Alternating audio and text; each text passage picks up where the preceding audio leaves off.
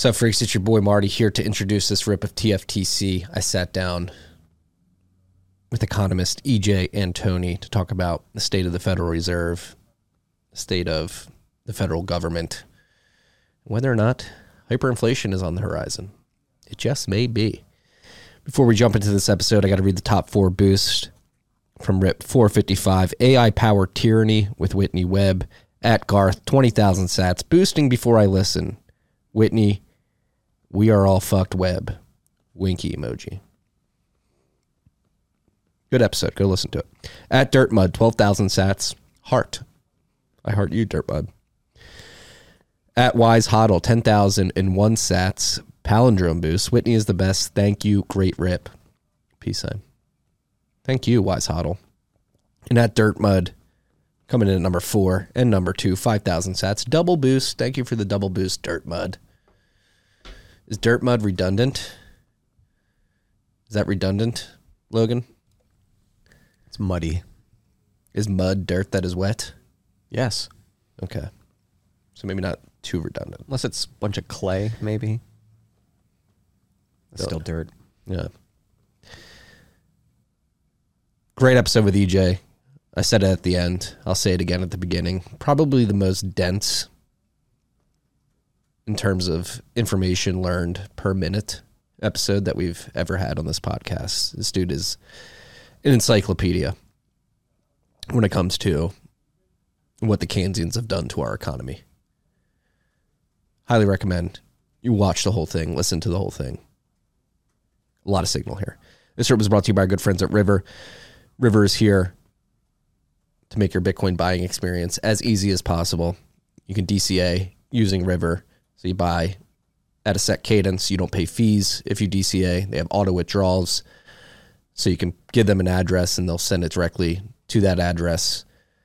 Once you hit a certain limit, they don't want you holding Bitcoin on their exchange. They want you custodying your Bitcoin yourself. So they make that very easy. Speaking of limits, they recently added the feature that allows you to set limits, price limits to buy Bitcoin at. So if you want to pick a certain percentage below the current price or above the current price to initiate a buy, you can do that. They have River Lightning services. If you want to build on the Lightning Network and leverage their API, you can do that as well. So go to river.com/TFTC, sign up today, and you're going to get $5 of Bitcoin after your first $100 purchase. River.com/TFTC. Sign up today. This rip was also brought to you by our good friends down the hall, Unchained. They're here pushing the industry forward with their custody model, which they've had since they've launched their company more than 6 years ago at this point. It all revolves around multi-sig. They have their Vault product, which is 2 or 3 multi-sig where you hold 2 keys. Unchained holds 1. It's collaborative custody.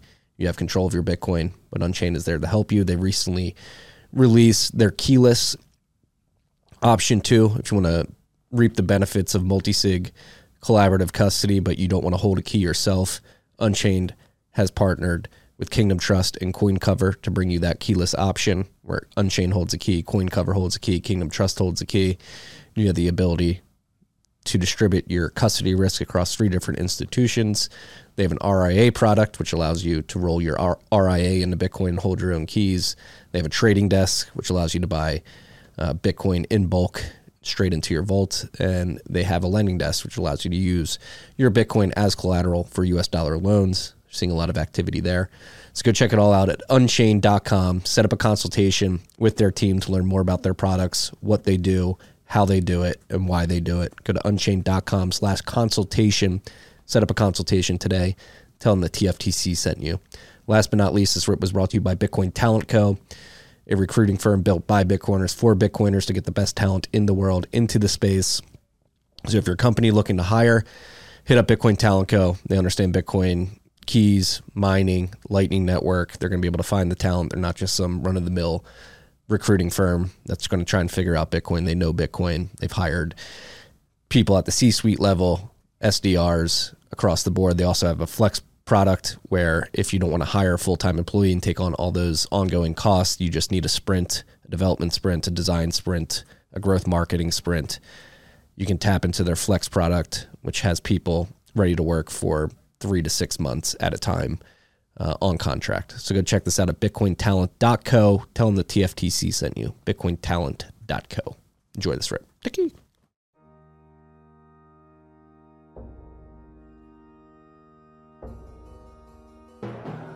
You've had a dynamic where money's become freer than free. If you talk about a Fed just gone nuts, all the central banks going nuts. So it's all acting like safe haven. I believe that in a world where central bankers are tripping over themselves to devalue their currency, Bitcoin wins. In the world of fiat currencies, Bitcoin is the victor. I mean, that's part of the bull case for Bitcoin. If you're not paying attention, you probably should be. And we're live. Welcome back to TFTC. EJ, thank you for joining us today. My pleasure. Thank you for having me. I think this is the first guest we've had with a beautiful warship behind them. The Bismarck?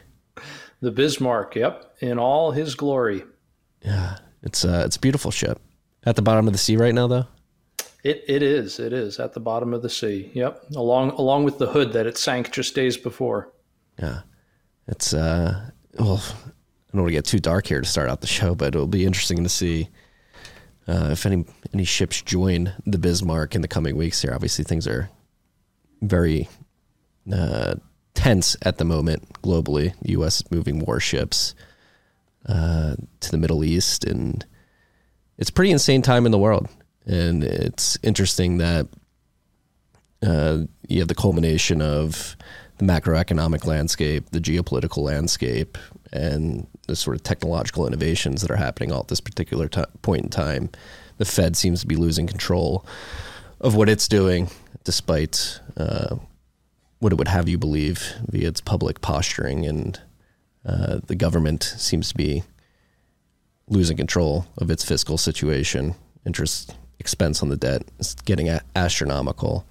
It seems like the economy here in the U.S. is slowing down. If you look at the manufacturing data. But yeah, I'd like to start with the Fed. And one thing that you've been covering, and part of the reason I reached out to you, is the Fed's unrealized and realized losses on its balance sheet, which seem to be ballooning. The chart is one of those 1,000 days in the life of a turkey chart, where it sort of oscillates and then falls off a cliff. And it's fallen off a cliff, and the unrealized losses, you were just telling me, are over $1 trillion. Realized losses at 110 billion currently, or most recently. So how does the Fed make or lose money, and how is it losing so much money right now? I think Well, it was a great question. So let's pull aside the curtain for a moment of the temple and take a step inside and take a look at what's actually going on here. There's really not a whole lot of mystery. It appears that way at first, but if we just understand the basic mechanics of the Fed, I think it becomes pretty clear. So the Fed has a magical checking account. I don't say that to be facetious. It's not a pejorative. It's literally just magical. It is an account with a perpetual zero balance. And so when they write a check out of that account, what happens? Well, the money is simply just created. It springs into being at the moment the Fed buys something. But at the same time, when the Fed sells something, in other words, when money goes back into that account, it vanishes, it evaporates, it's gone, it ceases to exist. And so that's how the Fed literally creates and extinguishes money. So when the Fed goes and buys an asset, it does so, again, with money that previously did not exist. The money springs into being at the time of the Fed's purchase. The Fed now has an asset on its books, and so that is going to earn an income for the Fed, essentially. So imagine when they buy a treasury bond. That treasury bond is paying coupon payments to the Federal Reserve, which the Fed now has essentially as income. But when it comes time to pay the bond, the principal of the bond at maturity, that money goes right back into that account at the Fed, and so the money is now extinguished. So the money was created at the time the bond was purchased, and the money is extinguished at the time the bond is repaid. So now what about those coupon payments? Well, those coupon payments essentially go to pay for the operations at the Fed, so all of its employees and other expenses. And then what happens? Well, anything left over is turned over to the Treasury as part of the Fed's charter. So the Fed does not actually get to keep its profits. So it is technically a private bank, but it is basically there, just let's be honest, for the service of the Treasury, both to create money for the government to spend and then also to earn a little bit of income. But the primary reason is just to create money for the government to spend. So those profits, those remittances, are ordinarily turned over to the Treasury, and that just happens constantly. But when the Fed suffers a loss, in other words, when its recurring income from its assets is not enough to cover its operating expenses, that goes on its balance sheet as what's called a deferred asset. You got to love the Fed. They're the only private institution in the world that gets to set their own accounting standards. And so a loss is considered an asset. Why on earth would a loss be an asset? Because it can be used to offset future earnings that must be sent to the Treasury. In other words, if I take a loss of $100 billion, well, in the future, when I earn $100 billion, I now don't have to send that to the Treasury because the Treasury technically owes me $100 billion. So the $100 billion I owe to the Treasury is offset by the $100 billion that the Treasury owes me. Voila, the books are balanced. Nobody owes anyone anything. What's really crazy is that any asset on the Fed's balance sheet can be lent against. And so the more losses the Fed takes, that technically increases the degree to which the Fed can create leverage. But I digress. To date, the Federal Reserve has lost over $110 billion. That's currently the size of the deferred asset. Now, how on earth did we get to this just completely unprecedented situation? Well, the Fed essentially did exactly what so many regional banks did. And we saw that come to a head, I think, for the first time in March with the banking crisis when several banks collapsed, perhaps most noticeably Silicon Valley Bank or SVB. So what the Fed did was it lent out a tremendous amount of money at incredibly low interest rates. That was the asset side of the ledger. What about the liability side of the ledger? Well, the Federal Reserve has been paying interest through a couple of different mechanisms. One, the reverse repurchase agreement operations, but also through its interest on reserve policy. Note, I did not say interest on excess reserves, which used to be the policy. It's now interest on any reserves, because in March of 2020, when all of the other chaos around the world was happening, the Fed actually removed the removed the reserve requirement for banks. Banks don't actually have to keep any money on reserve anymore. In other words, a bank could technically lend out 100% of your deposits and of all deposits. That's particularly scary because for those who understand how the reserve requirement equation works for the money multiplier, that means that as that denominator goes to zero, the limit is infinity. That's a very fancy way of saying that a single dollar on deposit can now theoretically create an infinite number of dollars through fractional reserve banking. Again, a bit of a digression, but it just, I think, speaks to how insane the current situation is that the Fed has created. So what the Fed does today is any money that is placed on reserve receives interest payments by the Fed. But likewise, the Fed also borrows money from the market through reverse repurchase agreements. Now, that immediately raises the question of why on earth is the Fed borrowing money? The Fed is an institution that can create money at will. There's no reason why the Fed would need to borrow money. There's not in terms of the Fed needing cash, but there is in terms of the Fed needing to suck liquidity out of the system. So the way reverse repurchase agreements and also just regular repurchase agreements work is they are essentially short time or short duration loans, either made to the Fed or made from the Fed to banks and other financial institutions. You can include all kinds of large financial institutions that would have considerable cash balances, so not simply just banks.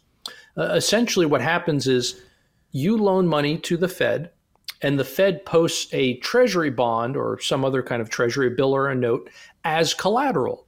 And this is essentially just going to reverse in typically 24 hours. In other words, the money in the treasury will go back to their original holders.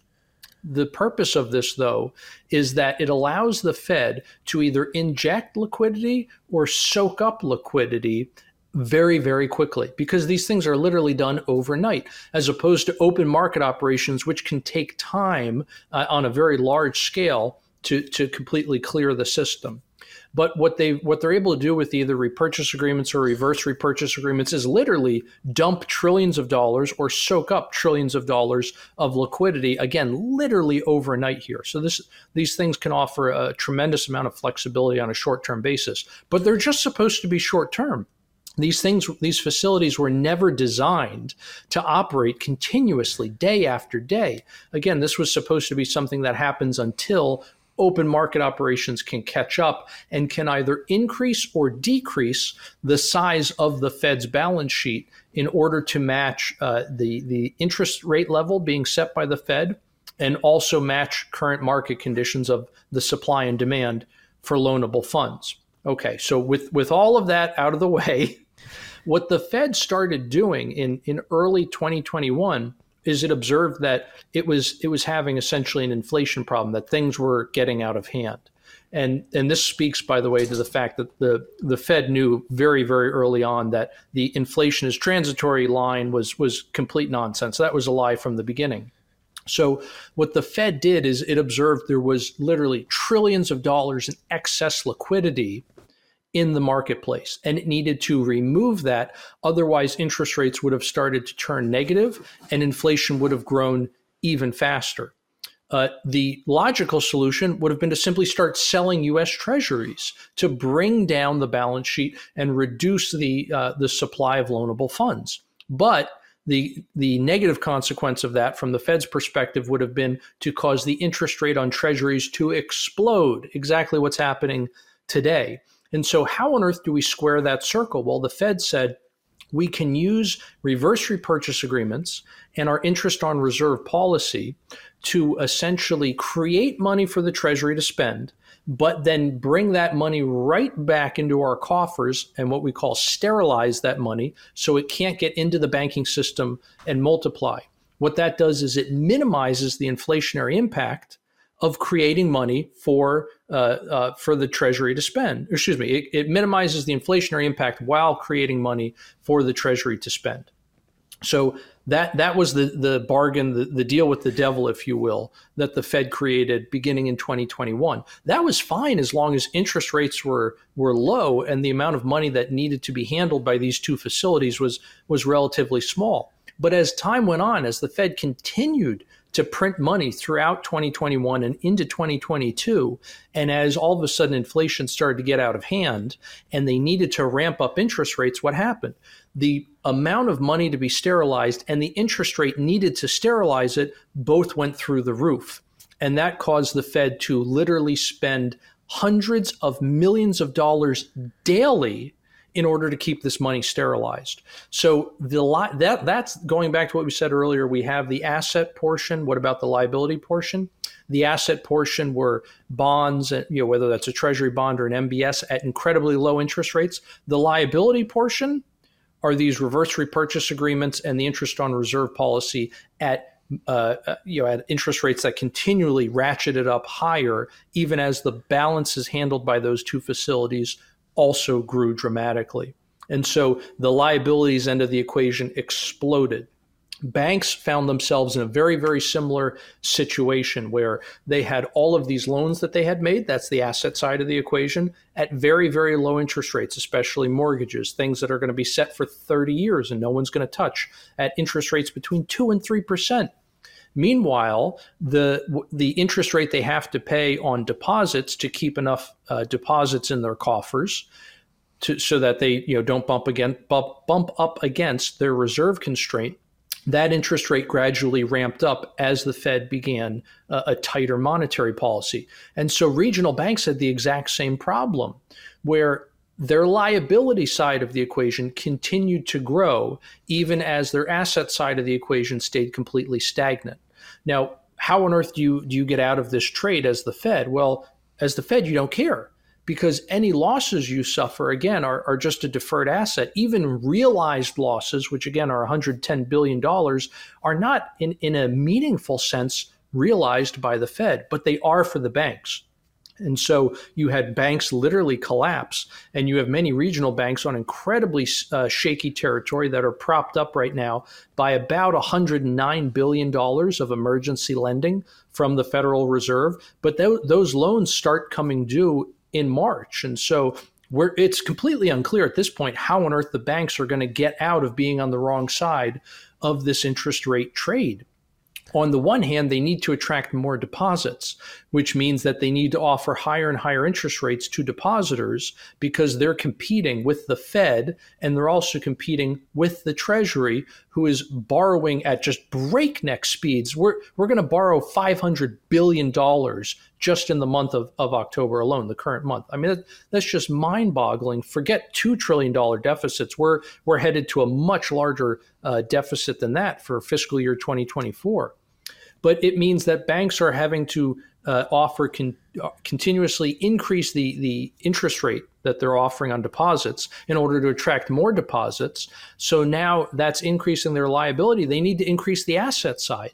How on earth are they going to do that? They can't sell the assets they have to free up capital to create additional loans, because doing so would mean selling those at a tremendous loss. Again, they've sold about $109 billion to the Fed's emergency lending facility, which has allowed them to post those as collateral at par.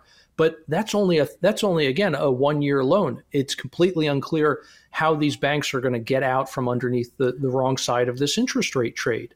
So every time the banks can now, they need to make loans at very, very high interest rates, which is what's driving mortgage rates up to 8% or higher.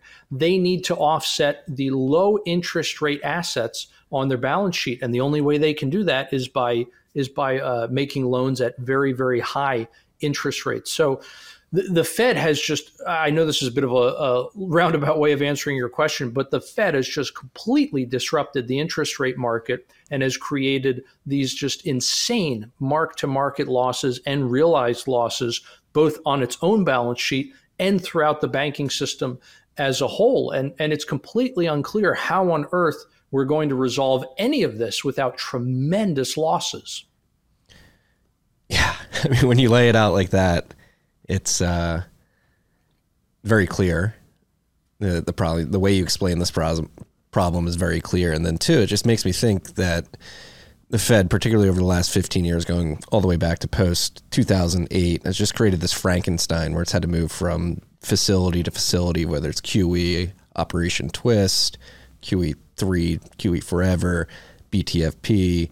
They had to step in to the repo markets in September of 2019, completely destroy the reserve requirement, and it's all in the last 2 years to fix the problem that ZIRP created in the 12 years, 13 years preceding that. And now they're trying to fix this inflation problem that arguably 13 years of ZIRP plus massive stimulus during the lockdowns sort of unleashed on the world. And as you just described, things are getting to a very precarious situation in terms of unrealized losses and realized losses throughout the banking system, which is taking some banks down. And the stated goal of this policy over the last 2 years specifically is to bring down inflation, and they haven't been able to do that effectively.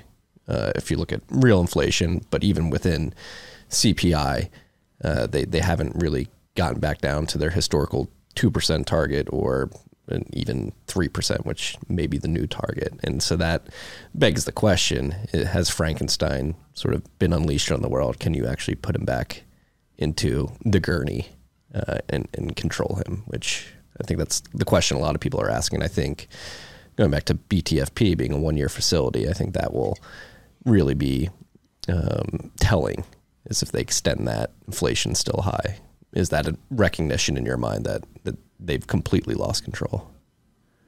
Oh, they certainly have. And what I find astonishing is every time Powell and company get up to a microphone and they start talking about inflation expectations, whose measurement of inflation expectations are they possibly citing? Every time I see, even if it's from one of the regional Federal Reserve banks, every time I see a survey about inflation expectations, in none of those instances, literally none, are long-term inflation expectations re-anchored to 2%? Literally none. They have completely lost the fight for inflation expectations, which, according to their Keynesian mindset, is absolutely key. And so, no, the Frankenstein's monster is loose. There's no way, to put this thing back on the gurney. The only thing you can do is to put it down. But that's going to be a very painful process. You can't unwind a Ponzi scheme, which is what they're trying to do. There is no way to do this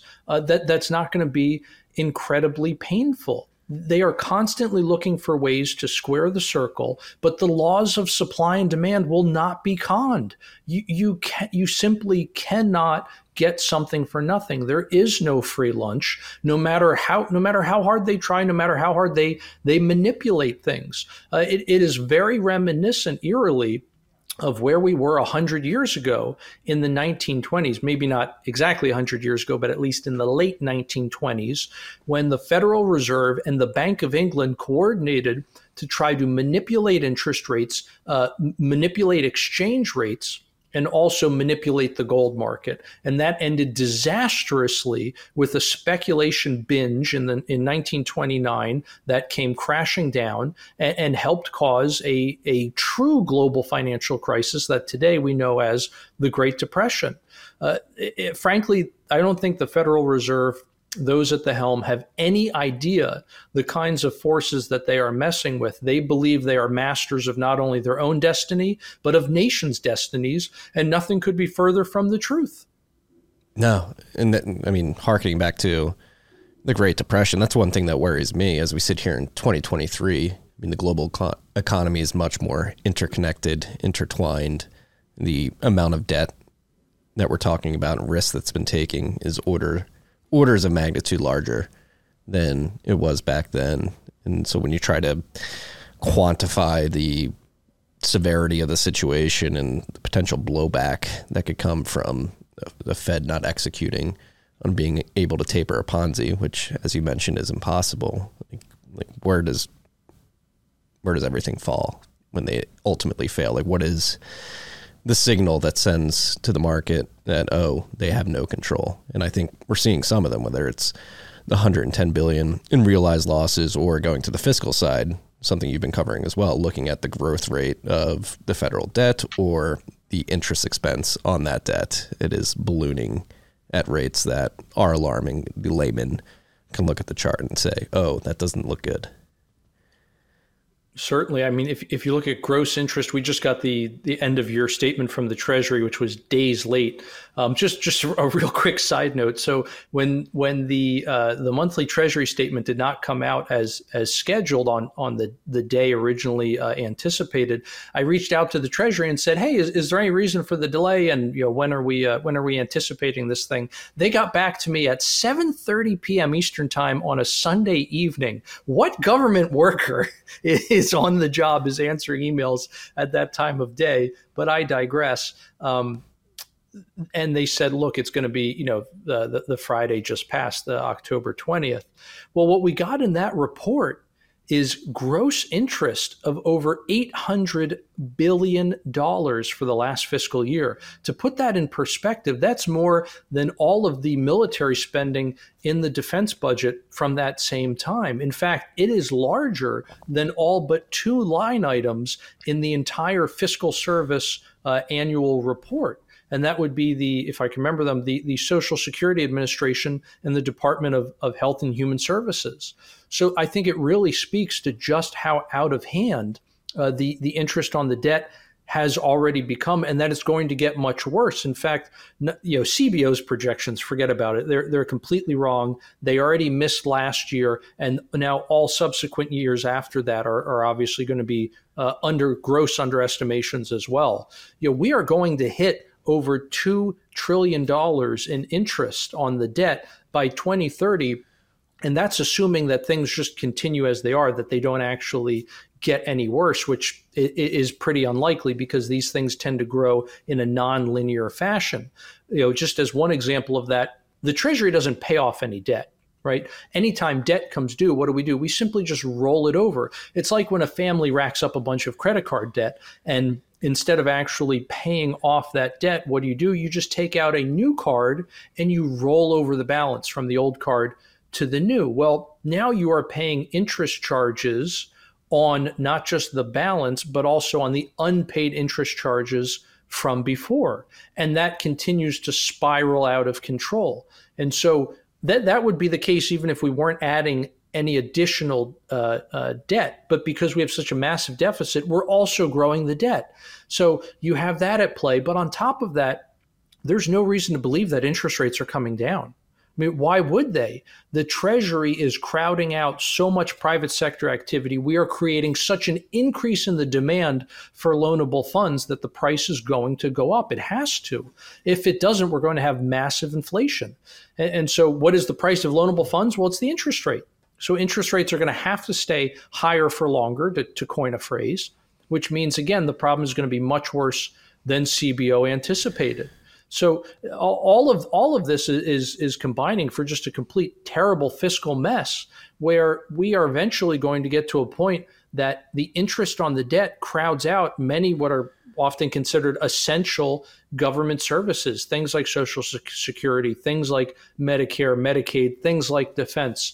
I mean, we're not talking about discretionary spending here. We're talking about things that are, again, considered essential, but we're literally just not going to have the money for them because all of government spending is eventually going to have to be allocated just to paying interest. Over $800 billion in a single year. I mean, it's mind-boggling. And just one other point, if I may, on why the situation is going to continue to get worse. So much of the debt that has already been issued was issued at low interest rates.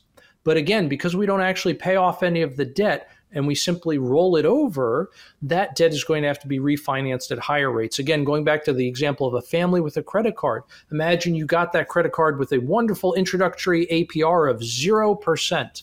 And now that period is over and you're rolling it over to a new card that has an interest rate at today's rates are 20, 25, 30%. You are now going to go from no or little interest charges to massive interest charges.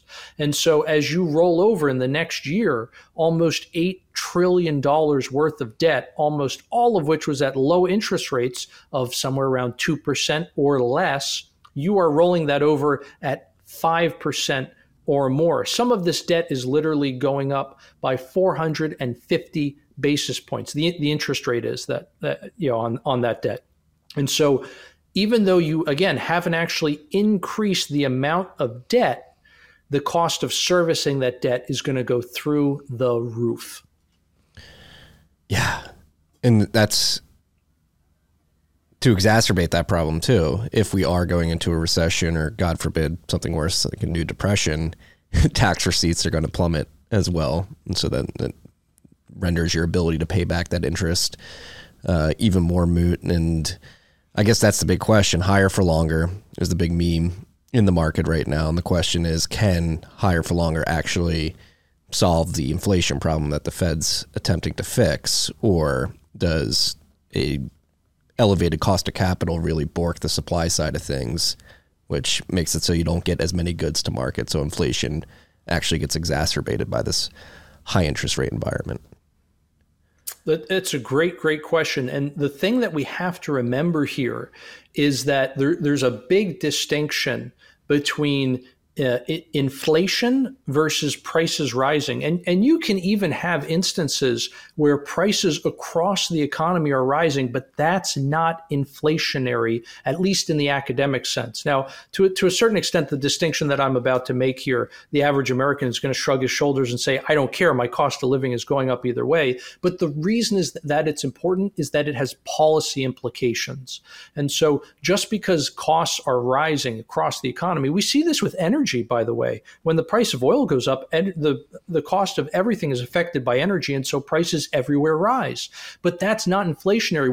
When oil prices go up, you don't want the Fed to start constricting the supply of dollars in order to bring down prices. Now you're going to have a double whammy on the economy. You're going to see supply be drawn down because oil prices and costs have gone up. And then you're also going to see supply drawn down because of the Fed's tighter monetary policy. That would be absolutely disastrous. And we've literally seen that happen more than once in the United States history. In fact, actually going back to the Greenspan era in the late 1990s, you essentially knew as an investor what markets were going to do on a given day simply by watching oil. Because as the price of oil went up, everyone knew that was a sign that Greenspan, because he closely watched the price of oil erroneously, but everyone knew that as oil went up, Greenspan was more likely to hike rates and to reel in the supply of dollars. And when oil went down, the opposite happened and the market would rally. So it wasn't simply a matter of investors saying, oh, lower energy prices are good for profits. It was also the Fed's monetary moves that were being so closely watched at that time. And so what we want to keep in mind is that the Fed the Fed should be targeting a stable price level. And instead, what they are doing is, again, trying to square that circle of creating money for the government to spend, but siphoning money out of the private economy. And so when the Fed created trillions of dollars for the government to spend, and it caused inflation, the logical thing to do would be to simply take that money back from the private sector in order to reel in the same inflation that it caused. Instead, what it is doing is it's coming to the American people for its pound of flesh, and it is trying to take it from us. It is trying to reel in capital going to the private economy, which, as you said, is creating that double whammy where the private market is dealing not only with these higher prices, but not only from inflation, but now also higher prices from a higher cost of capital. What the Fed should be doing is essentially selling off its assets, especially government securities, at a breakneck pace in order to bring that reverse repurchase facility down to essentially zero, which means selling off trillions of dollars in government debt. And what is that going to do to the yields on treasuries? I mean, it's going to make them stratospheric. It's going to send them through the roof. But that's what's necessary in order to force the Treasury's hand and force Congress and the White House to get the nation's financial house in order. But the Fed's not doing that. Instead, again, it is limiting the private market's access to capital and transferring that to the public sector. And it's having disastrous consequences. It's what's giving us, in large part, the anemic economic growth that we're seeing today and we have seen over the last couple of years. Yeah. And what are some of the indicators out there in the real economy that are making you believe that we're in the middle of a slowdown or potentially? I mean, there's many people out there who think we've been in a recession. What indicators are you looking at that signal that all is not well in the U.S. economy? Oh, goodness. How much time do we have? That's a very long list. I think it's a shorter list, frankly, to say what indicators are positive. In terms of indicators that are negative, look, at the end of the day, investment is and always has been the big driver of economic growth. And the investment numbers have been terrible essentially since the end of 2020. Investment today in real terms, especially when you look at fixed private investment, it's roughly where it was almost 3 years ago. And so you can't continue to have economic growth while your investment base stagnates. And again, this is gross investment, not net. So you throw in depreciation in there, and we've had plenty of quarters where not only is gross flat, but net is negative. It's below zero. So you have that working against us. Manufacturing tends to be a leading indicator for the service sector, which is the bulk of the economy. And we've seen manufacturing perform very, very poorly, especially recently. All of the regional Federal Reserve banks who do manufacturing surveys all indicate that manufacturing is in contraction and has been for a while. The New York Fed, their survey is highly volatile, and so that has been bouncing above and below the expansion threshold, the growth threshold. But if you look at it over time and you average it out, especially if you do a 3-month moving average, it's very clear that is in contraction territory as well. So that's pointing to recession. The growth in consumer spending has been fueled almost exclusively, especially in recent months, by a decline in savings and the consumer going into debt. We have over $1 trillion in credit card debt, even as the interest rate on that debt is at a record high. And so that can't last forever. The consumer can only deplete his or her savings until those savings are gone. And debt is only going to last them so long until the interest on that debt starts eating in to their consumption as well. So personal consumption, which makes up about 70% of GDP, is also going to be taking a hit. I mean, really, the only thing that seems to be growing is government, but that's not sustainable because it takes the private sector to support the public sector. And so, again, I just don't know where all of the positive indicators that the White House and other sycophants for the administration are talking about. I don't know where these positive indicators are. Everything I see tells us that we're moving in the wrong direction. The yield curve, by the way, which is essentially a perfect indicator of recession. A lot of people say, oh, the yield curve is negative. That means a recession coming in. And that's certainly true. But a lot of people miss the timing around the yield curve, in that the yield curve almost always bottoms out and begins to normalize. In other words, approaching that 1-to-1 ratio between long-term and short-term interest rates. That normalization has begun and has been going on for several months. March really threw us off because that completely changed the yield curve and essentially reset the yield curve. So that's making the timing thing a little difficult here. But what I'm trying to get at is the yield curve has already begun normalizing. It's approaching parity. It's approaching that 1-to-1 ratio, which is what typically happens right before the contraction actually hits, at least according to the National Bureau of Economic Research, which, I mean, they never even declared the recession last year as a recession. So who knows what the heck's going on in that regard. But again, we are probably only months away here from an economic downturn. Now, we'll continue to watch the data as it evolves day by day and month by month, but that's what the latest numbers are telling us, that probably very early in 2024, we're going to be in the throes of an economic downturn. And the longer that we kick the can down the road, the more the Fed tries to pull a rabbit out of the hat and create one of these, emergency lending facilities, or the Treasury decides to spend more money, the more we're kicking the can down the road, but the worse the eventual recession is going to be. Yeah,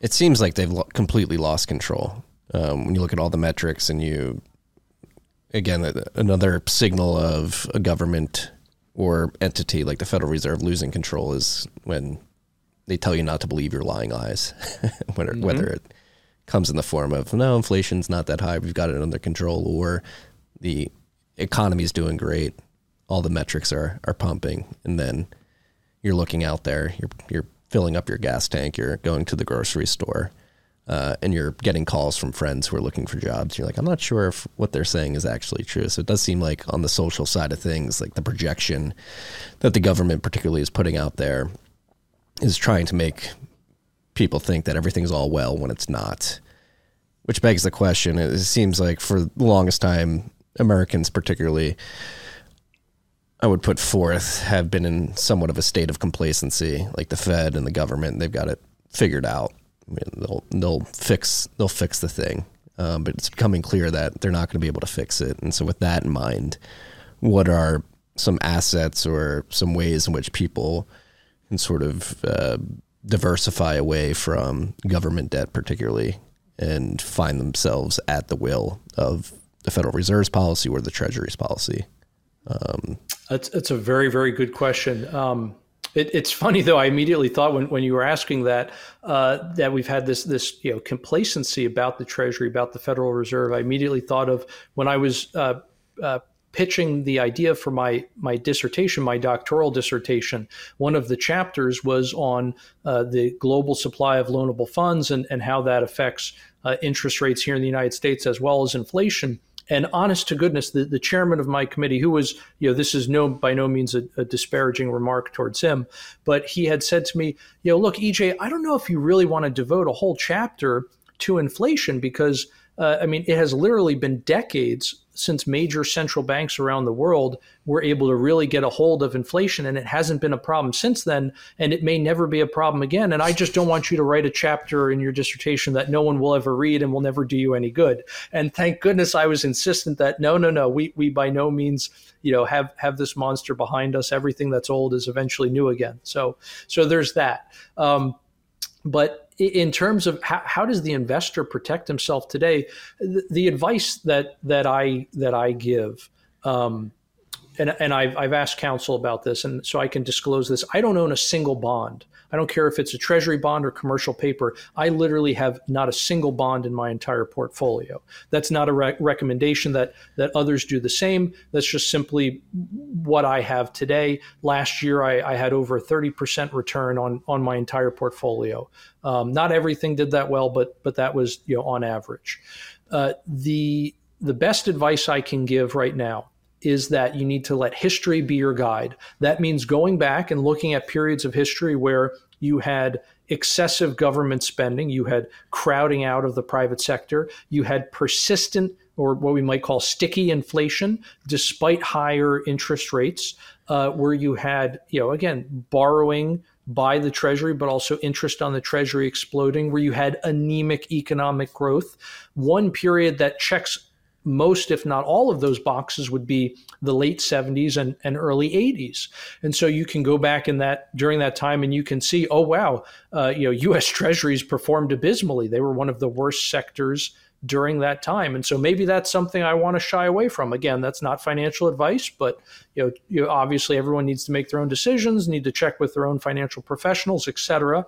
But you, I think, can let history be your guide in terms of figuring out what did well under those economic conditions, and then how are those economic conditions similar to today, and how can that best inform my optimal portfolio strategy going forward.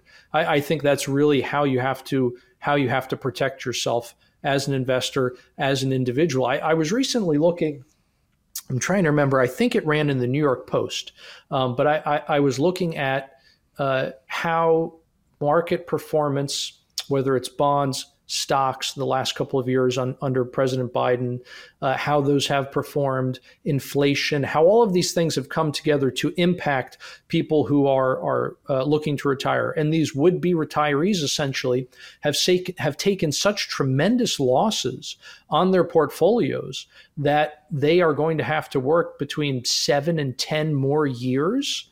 They're going to have to push off retirement for that long in order to be able to live comfortably at the standard of living with which they were anticipating. That's come about from a variety of reasons, not the least of which is inflation, right? So imagine you wanted to retire with let's say $1 million. You now need an extra $170,000 in your savings and investment to have the same actual value as you were originally anticipating. So how long is it going to take the typical retiree to get that kind of money? On top of that, the areas of your portfolio that are not doing very well, like fixed income, for example, which is growing slower than inflation, so you're losing value there. What are you going to do? You can't turn around and sell those things. You're going to sell them at a loss. You're essentially stuck with them now. People who bought government bonds during 2020, many of those bonds have lost 50% if you try to sell them today. I mean, you're just stuck, unfortunately. So obviously the young have a lot more time and can be much more risk tolerant, you could say, in terms of their investment, which is one of the things that unfortunately inflation forces you to do. It forces you to take on more risk in order to try to beat the losses from inflation that you would not have during a time of stable prices. So unfortunately, it's not that you have no good options, but you definitely, I should say, have fewer good options during these times of slow growth and during periods of high inflation and economic stagnation. That being said, bears make money, bulls make money, pigs get slaughtered. There are always opportunities to make money in any kind of financial environment. Yeah, and when you're mentioning the retirement situation, I think that is one of the biggest signals of complacency over the last 40 years, particularly retirees who put their money in target date funds and just had the rotation from their 60-40 stock bond portfolio into 80-20 bond stocks, because that's the safest bet. And you have all these retirees who thought they were going to go enjoy the end of their lives, and now their bonds are significantly underwater, and that's where a large portion of their portfolio is, which is really disheartening and really scary, particularly for somebody who has loved ones who are trying to retire and they're getting there after decades of work and being like, holy crap. It's right. But it helps explain why literally only a few weeks after I wrote that piece delving into these numbers on would-be retirees, only a few weeks later, the Beige Book, we found some members of the Fed saying that they are observing people in that older age brackets who are essentially on the cusp of retirement, choosing not to retire but staying in the workforce longer. They are trying to recoup their losses. Yeah, and it's even more nefarious because the government will use that to their advantage to pump unemployment numbers in their favor. Just like, absolutely. I mean, why are, when you look at the some of those labor force participation numbers that the Biden administration keeps touting, why are some of those numbers elevated for older Americans? It's because they have suffered so many losses that they can't retire as they thought they could. Yeah, it's pretty, again, disheartening. To wrap it up here, one last question, bit controversial. Nobody likes this word, but do you believe the potential for a Weimar Republic-like hyperinflationary event is before us? Oh, certainly. I mean, the potential is absolutely there, especially when you combine it with the fact that no one wants our treasuries anymore. Russia already sold them all off, and China is doing the same thing. They are getting rid of treasuries at a breakneck pace right now, which, by the way, I am very worried about from the standpoint of when you have another country that you owe a lot of money to, they essentially are just as much as you owe them. They are also in a certain sense in hoc to you. If China is counting on literally billions upon billions of dollars of coupon payments from the U.S. Treasury, and then China does something the U.S. doesn't like, the Treasury can turn around and say, oh, no, we're selectively defaulting on the debt that we owe you. So now no more coupon payments for you. And also we're just not even going to pay back the principal. We're considering that debt null and void. And so that risk of selective default, if China were to, say, invade Taiwan, that risk goes away if China has gotten rid of its entire holdings of United States dollars, just like what happened with Russia. Russia got rid of all of their holdings of U.S. treasuries. Now, they did it, they started doing that a while before anything happened in the Ukraine. So I'm not saying that necessarily it is always the case that a country is getting rid of their U.S. treasuries so that they can invade a neighbor. But the point is that it is eliminating a risk that China currently has by getting rid of their U.S. treasuries. But they're also looking at it from the standpoint of these treasuries aren't worth anything anymore. They're losing money on them because the value of the dollar is decreasing faster then the coupon payments are coming in because the inflation rate is higher than the yield on those treasuries. Japan is doing the same thing in order to free up cash to buy Japanese government treasuries. They are getting rid of United States treasuries. They're making that swap. Countries around the world are dumping our debt at the same time that the Federal Reserve is selling off debt and the Treasury is issuing, again, it's going to be like $500 billion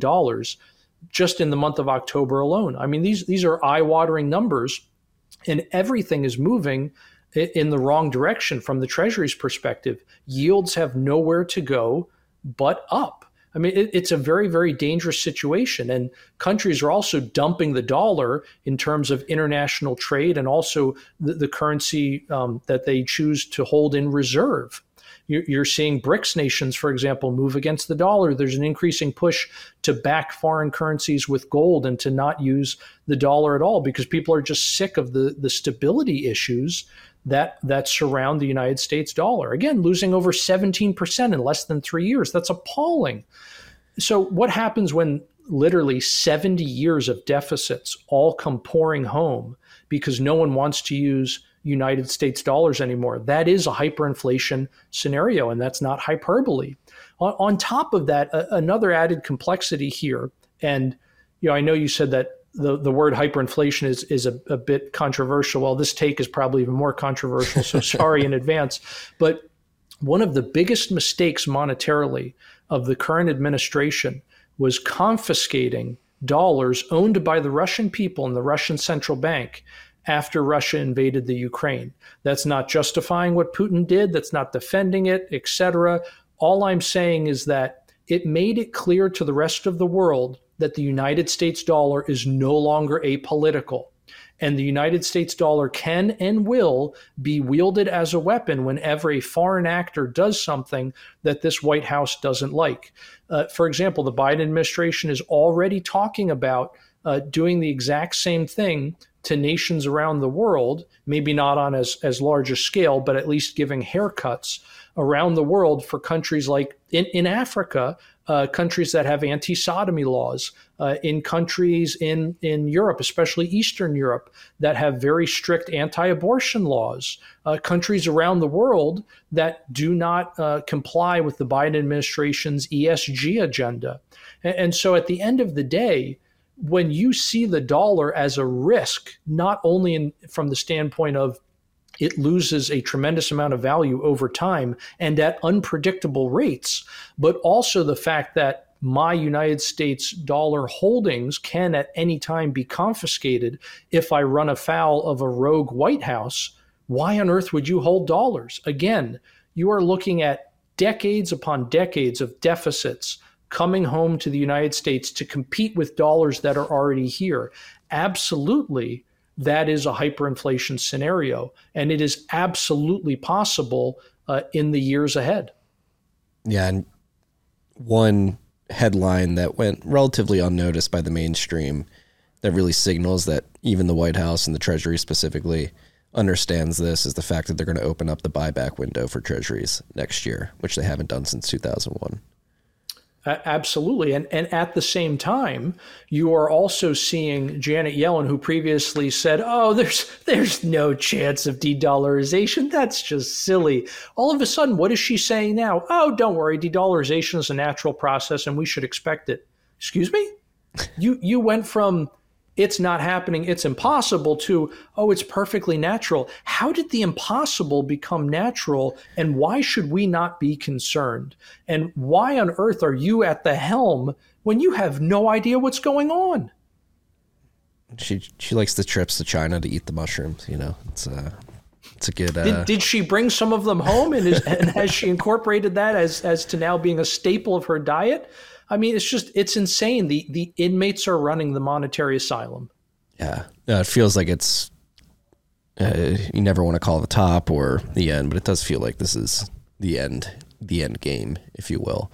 That's why I'm not sure if you're aware, but this is a Bitcoin podcast, or we typically focus on Bitcoin. That's part of the reason why we do that, is a recognition that the dollar has been weaponized and politicized and obviously hyper-inflated, printed ad nauseum. And to me personally, I think Bitcoin is a good solution to that problem. Apolitical, distributed monetary network with a hard cap supply. Yeah, a lot of people, when they ask me about Bitcoin, and crypto is for a lot of people is just very, very difficult to understand. And one of the ways I like to explain Bitcoin in a broader context, of course, but this one point that I really try to make is that Bitcoin is a symptom. I'm not saying it's not a solution. That's not what I'm saying. But I'm saying Bitcoin is a symptom in the same way that I think Donald Trump was a symptom of a failure of the political ruling class on both sides of the aisle. Right? That's how you get a Donald Trump. There is no other way you get an Atlantic City casino owner to become president unless people have completely given up on both Republican and Democrat establishments. And so Bitcoin is a symptom in that it represents people's understanding that the monetary powers around the world have completely failed, utterly failed, and that the gold standard, at least for now, is dead. And as a result of that, people are trying to throw off the shackles of fiat currency. When I taught my money and banking course, I would ask the students, what does fiat mean? And almost universally, they would say, oh, it means backed by the full faith and credit of the United States government. And I'd say, no, nothing could be further from the truth. That is not what the word means at all. It means by decree. It means legal tender laws. It means this piece of paper or these ones and zeros are absolutely worthless, but you will use them or you will go to jail. And so that is the only reason that we use these things, these Federal Reserve notes that we call dollars, which is a misnomer. Dollar is a weight.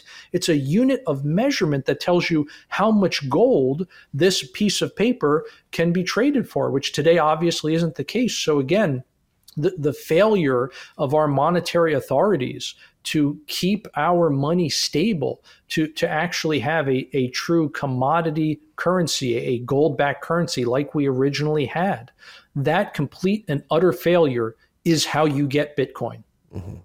Chancellor on the brink of second bailout for the banks, embedded in the Genesis block. No, I agree. It definitely was a symptom, a reaction to the inability of these people to actually maintain. And it's when you have an incentive structure where levers can be pulled. There's nothing to stop you from pulling them. They will be pulled because it's politically palatable. EJ, this has been fascinating. This is, I think, the most dense economics episode we've ever done. I think we learned more in this last hour per minute than we have in any episode up to this point, 454 episodes in. So I want to thank you for that. It was a masterclass in how the Fed, the Treasury, and monetary economics in today's day and world actually works. So thank you for that. Well, my pleasure. I hope it wasn't too dense. No, I like the density, and I think the way in which you explain it is very easy to grok at the end of the day. Where can anybody who's listening to this find out more about you, your writings, what you're working on? Well, the best place to find me is going to be on Twitter or X or whatever we're calling it these days. But the handle there is @real EJ Antoni, and I post in addition to all the writings that I do, op-eds, papers, etc. I'll also post things like congressional testimony and all of the daily data releases that I review and summarize, so that you don't actually have to read these things as penance for your sins like I do. You can just get the top line summary, which I promise will be more informative than the news headlines, which so often get these things wrong. Well, I co-sign that message. If you're looking for a high signal follow on Twitter, we're just going to keep calling it Twitter. Go follow EJ, follow his writings, his tweets. EJ, thank you so much. No, thank you for having me. All right. That's all we got today, freaks. Peace and love. Tiki.